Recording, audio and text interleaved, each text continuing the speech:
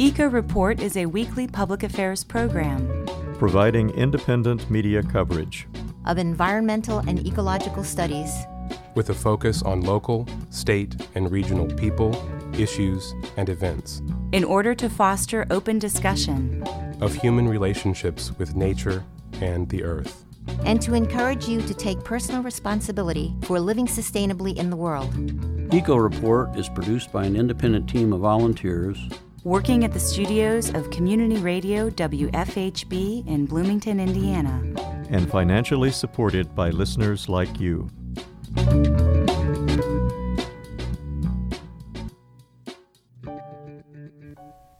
Hello, and welcome to Eco Report. For WFHB, I'm Linda Lightner. And I'm Glenn Lightner.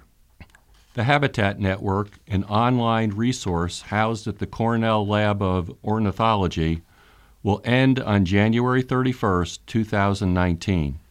The Habitat Network allowed users to map their backyards and submit data on habitat loss and revitalization across the country.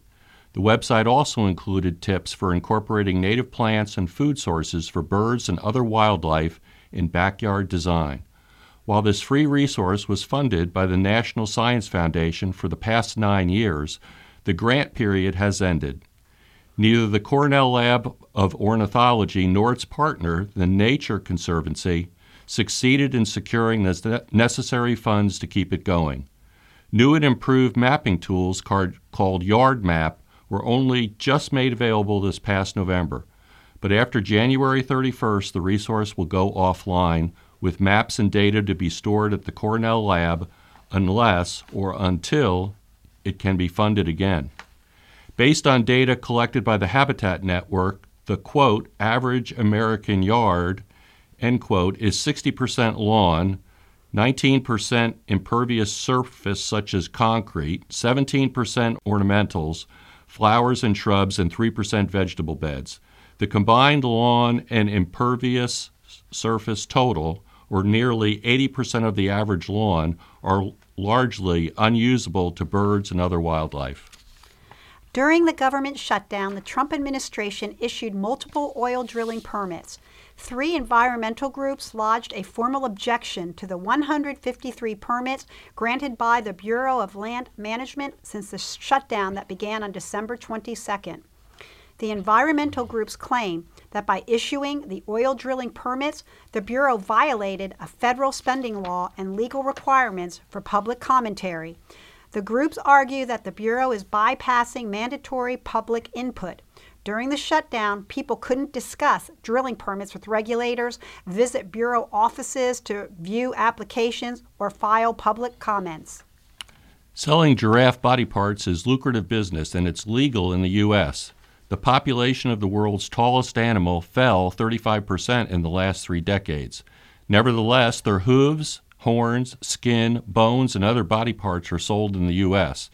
The Humane Society issued a new study along with its international affiliate concluding that almost 40,000 giraffe body parts from 4,000 individual giraffes have been imported into the U.S. over the last decade. Environmental advocacy groups are pressuring the U.S. Fish and Wildlife Service to protect giraffes by listing them under the Endangered Species Act. A listing under the Endangered Species Act would mean that imports, exports, and interstate commerce of giraffes or their body parts will require a permit from the U.S. Fish and Wildlife Service. Before granting a permit, the U.S. Fish and Wildlife Service determines if the action will enhance or harm the survival of the species. There is good news about the endangered North Atlantic right whales. 3 calves have been born so far this calving season, and the calving season goes into February. After the calving season in Florida is over, the North Atlantic right whales move north. They typically spend part of April in Massachusetts Bay before moving farther north and into Canada. The birth of 3 right whales is encouraging, but insufficient to stabilize the North Atlantic population, which is currently slightly over 400. Healthy breeding females will give birth every 3 to 5 years. No calves were born last year. The Met Office, the United Kingdom's National Weather Service, predicts that the increase in carbon dioxide in the atmosphere in 2019 will be one of the biggest on record. The Met Office has one of the best track records for climate prediction accuracy. They predict that carbon dioxide will jump this year because of the Pacific Ocean, which is expected to be warmer. The warmer ocean will create hotter, drier conditions on land. The Met Office expects trees and other plants will be more stressed and therefore will take up less carbon dioxide. Another factor in the Met Office prediction is the increase in deforestation, particularly in Brazil, Colombia, Bolivia, and Peru. Globally, it is estimated that 15 billion trees are cut every year. For WFHB, I'm Glenn Lightner. And I'm Linda Lightner. Support for Eco Report comes from Blooming Foods Market and Deli, Bloomington's locally grown co-op grocery store since 1976, offering products with a focus on local, fair trade, natural, and organic with support for farmers, producers, agencies, and artisans. Blooming Foods Market and Deli on East 3rd near College Mall, West 6th near the Courthouse Square, and Shreve Hall on the Ivy Tech campus. And now it's time for the Secret Life of Fungi. There's a lot of good news in the research and practice of mycoremediation, a term coined by research mycologist Paul Stamets. Mycoremediation is the application of fungal mycelium using select species targeted to heal damaged habitats. I'm Kalynn Huffman Brower, and I'll describe more about how mycoremediation works in this segment of The Secret Life of Fungi. Mycoremediation is a form of bioremediation, the process of decontaminating a toxic environment using natural methods. Myco is Greek for fungi, also pronounced fungi, and commonly known as mushrooms. Mycoremediation employs the natural action of the largely hidden, root-like structure of mushrooms, known as mycelium. Mycelial threads, called hypha, spread in vast networks throughout soil and fallen wood. Along the way, they protect themselves by neutralizing harmful bacteria. Also, along their path, they naturally excrete digestive enzymes and acids. Some fungi are particularly adept at digesting dead wood. You've seen the turkey tails, the ringed mushrooms sprouting from logs in the woods and along city streets. Their powerful digestive juices work at the molecular level, disassembling the long-chain carbon and hydrogen molecules of cellulose and lignin, the structural components of wood. And here's what's so spectacular about these particular varieties of fungi. Their digestive enzymes also break down toxins with similar chemical bonds, notably fossil fuel products, herbicides, and pesticides. Fungi are nature's decomposers, so breaking down and neutralizing toxins becomes a part of their job description in our Anthropocene age. Mycoremediation can be as simple as sprinkling spores on the ground of a fossil fuel-contaminated truck lot. Some habitats require a more structured application. There are mycofiltration techniques that can address chemical toxins, silt, and pathogens, such as protozoa, bacteria, and viruses. For example, in locations where livestock pens are near waterways and lead to E. coli contamination, mycoremediation looks like rows of burlap bags stuffed with straw or wood chips and inoculated with oyster mushrooms. Once the mycelium runs through the growing medium, the bags are stacked in berms at choke points across the runoff ditch to filter the water. Upstream, near the livestock, E. coli proliferates. Downstream, past the myceliated bags, the runoff water is decontaminated in the oyster mushroom burn, and aquatic and coastal species of the ecosystem once again flourish. In addition to remediating E. coli and fossil fuel chemical spills, there are fungi species that detoxify many industrial pollutants, including heavy metal contamination and radiation poisoning. Though the results have not yet been as successful as for other toxins, there is some research using turkey tail mushrooms to remediate PCB contamination. I'm Kalynn Huffman Brower for The Secret Life of Fungi, here on Eco Report.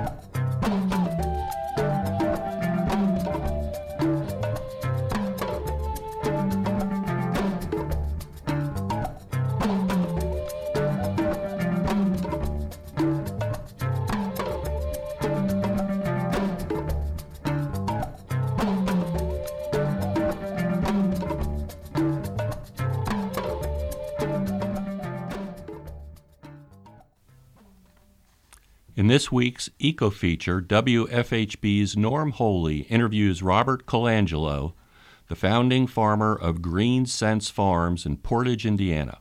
Green Sense Farms is one of the first indoor vertical farms.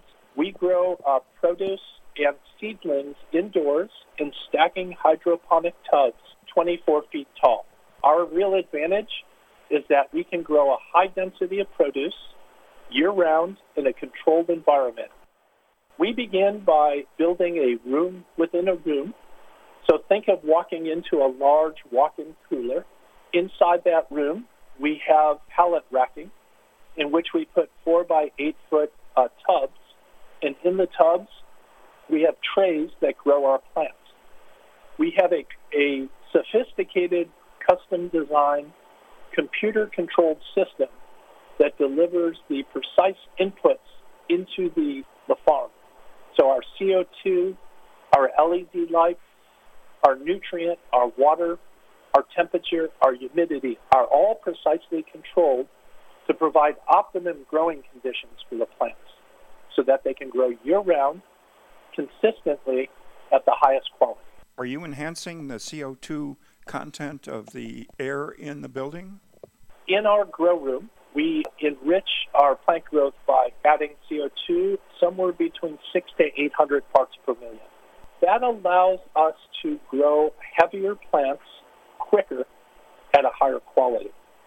So it increases the biomass of the plant, and it speeds up the growth time because, as we all learned in science class, CO2 and light are part of the photosynthesis process. We grow seedlings that can be transplanted into field farms or greenhouses. And then we grow lettuces. We grow baby greens, such as kale, arugula, Swiss chard. And then we grow herbs and microgreens. And where are you selling those? I understand that Whole Foods is one of your clients. Whole Foods was one of our clients. What we have learned is that we put our farm in Portage, Indiana, near the Whole Foods distribution center. It served approximately 50 stores in 8 states, and it was in Munster, Indiana, about 20 minutes away.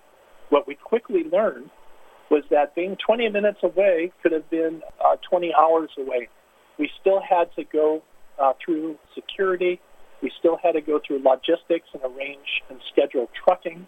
And sometimes our plants could get cross-docked in the wrong coolers. It would impact their perishability. So what we've learned is all future farms, we want to build at or near our customer locations.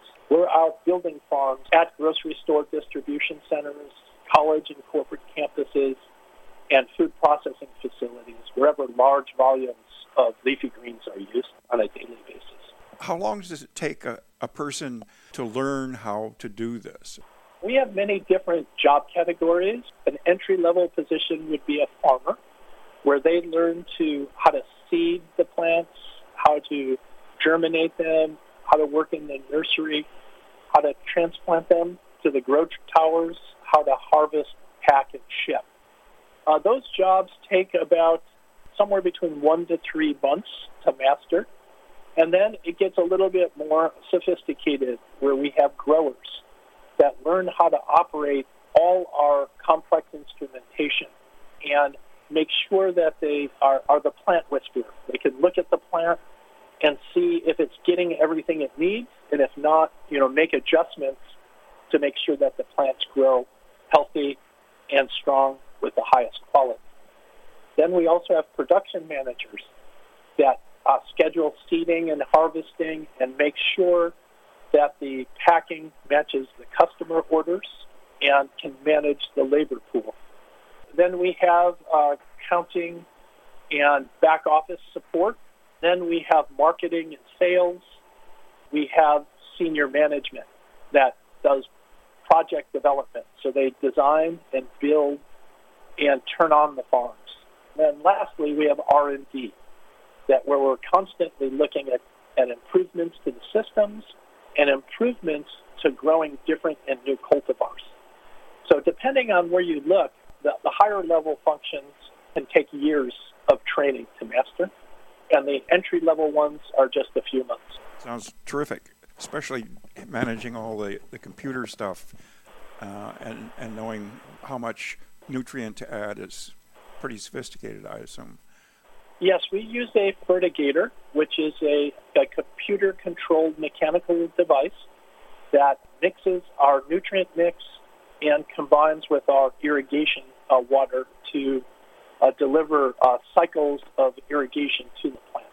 And so that's all computer-controlled, but understanding how to mix up our stock tanks to get them to the right concentrations with the right nutrient mix and to program the fertigator is definitely a skill. I'm curious about yearly production. Typically, we have built a modular farm that's scalable, and that modular farm is 20,000 square feet in a footprint.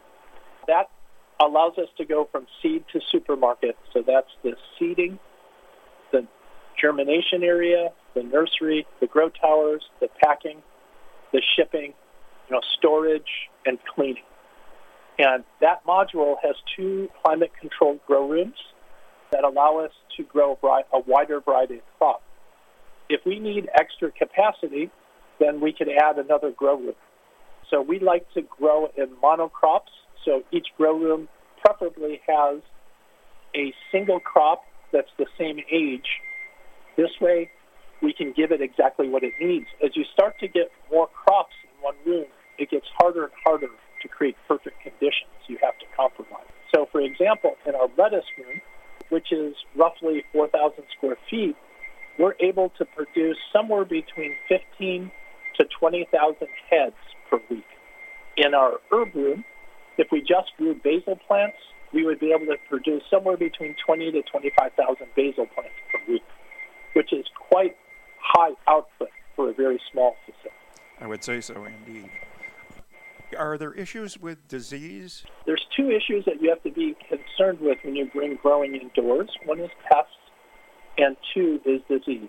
On the pest side, we implement an integrated pest management strategy, which starts by limiting access to our farm, and second, by making sure the farm is always clean and sanitary so that plants aren't in there very long and you always clean up the farm.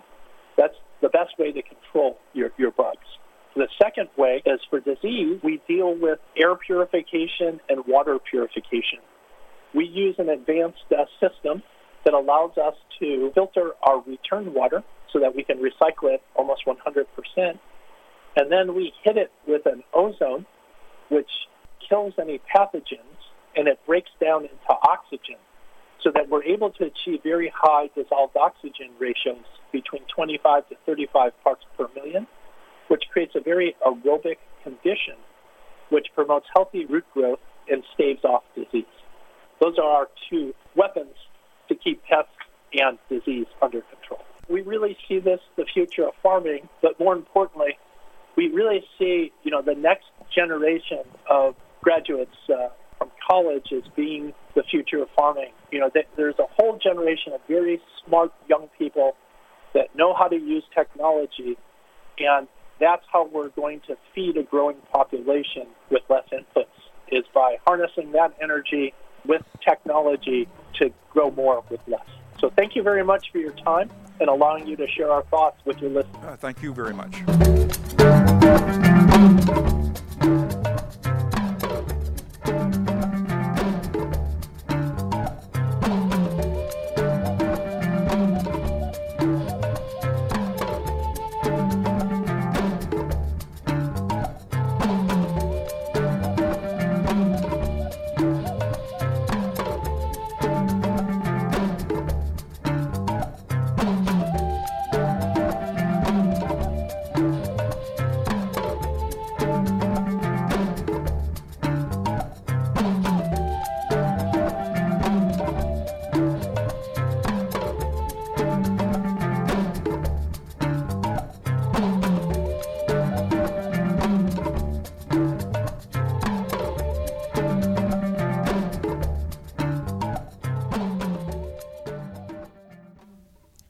Are you looking for a way to take action on environmental issues?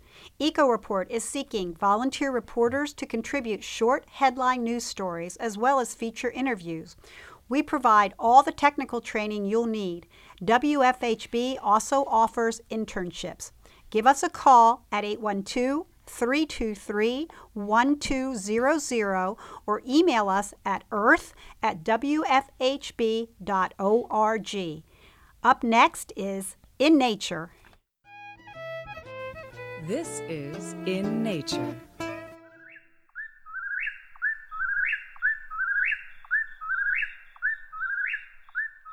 I am Julianna Dailey, and today's In Nature segment is about the eastern whippoorwill, made famous in folk songs, poem, and literature for their endless chanting on summer nights. They are easy to hear, but hard to see. Their brindled plumage blends perfectly with the grain-brown leaf litter of the open forest where they breed and roost.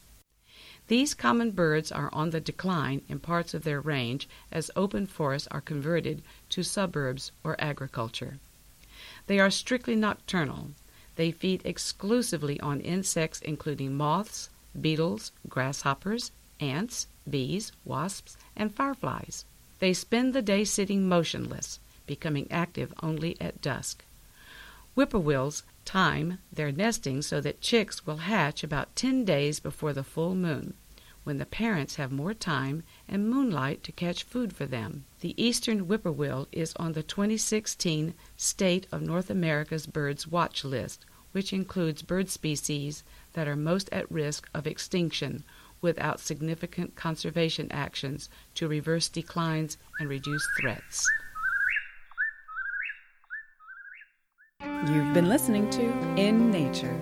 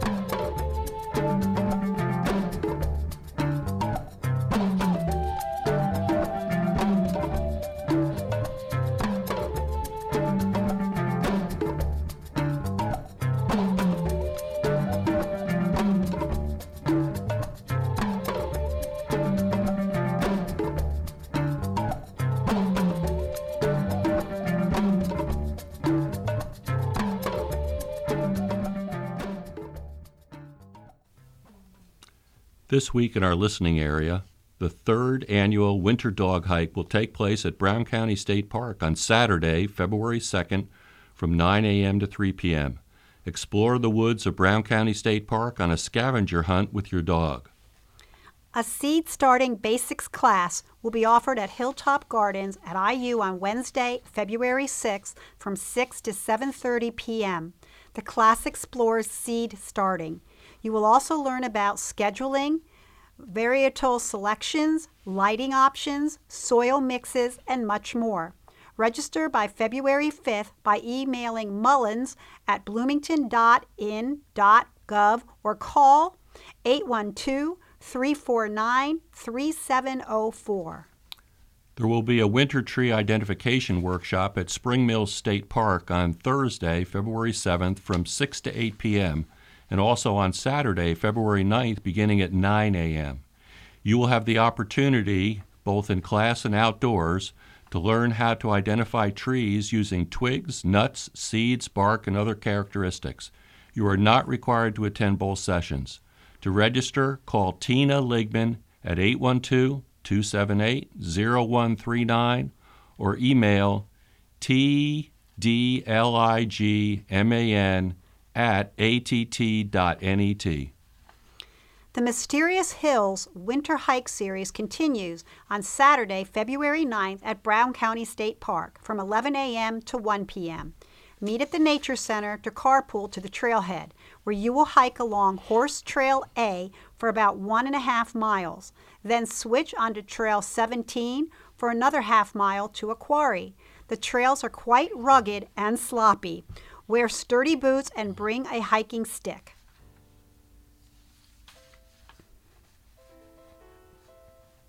And that wraps up our show for this week. Eco Report is brought to you in part by MPI Solar, a Bloomington business specializing in solar hot water, solar electricity, and solar hot air systems. MPI Solar designs and installs solar power generation systems that encourage independence and individual responsibility. Found locally at 812-334-4003 and on the web at mpisolarenergy.com. This week's headlines were written by Linda Greene, Norm Holy, Rebecca Mueller, and Wes Martin. This week's In Nature was written by Julianna Dailey, and Jan Walker edited the segment. Secret Life of Fungi was produced by Kalynn Huffman Brower. Cindy Beaule edited the segment. Janiece Jaffee composed and produced the theme music for Secret Life of Fungi. Andrew Brown, Kalynn Huffman Brower, Jan Walker, and Wes Martin edited the script. Norm Holy produced our feature, and Jan Walker edited it.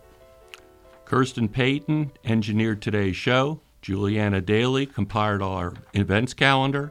Jan Walker is our producer, and executive producer is Wes Martin.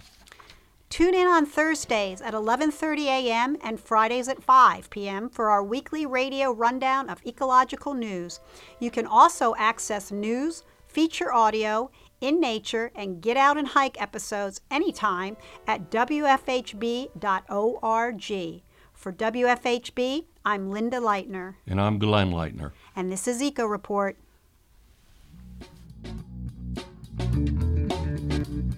You've been listening to the Eco Report, a volunteer-powered production of Community Radio WFHB in Bloomington, Indiana. Available for download and podcast at news.wfhb.org.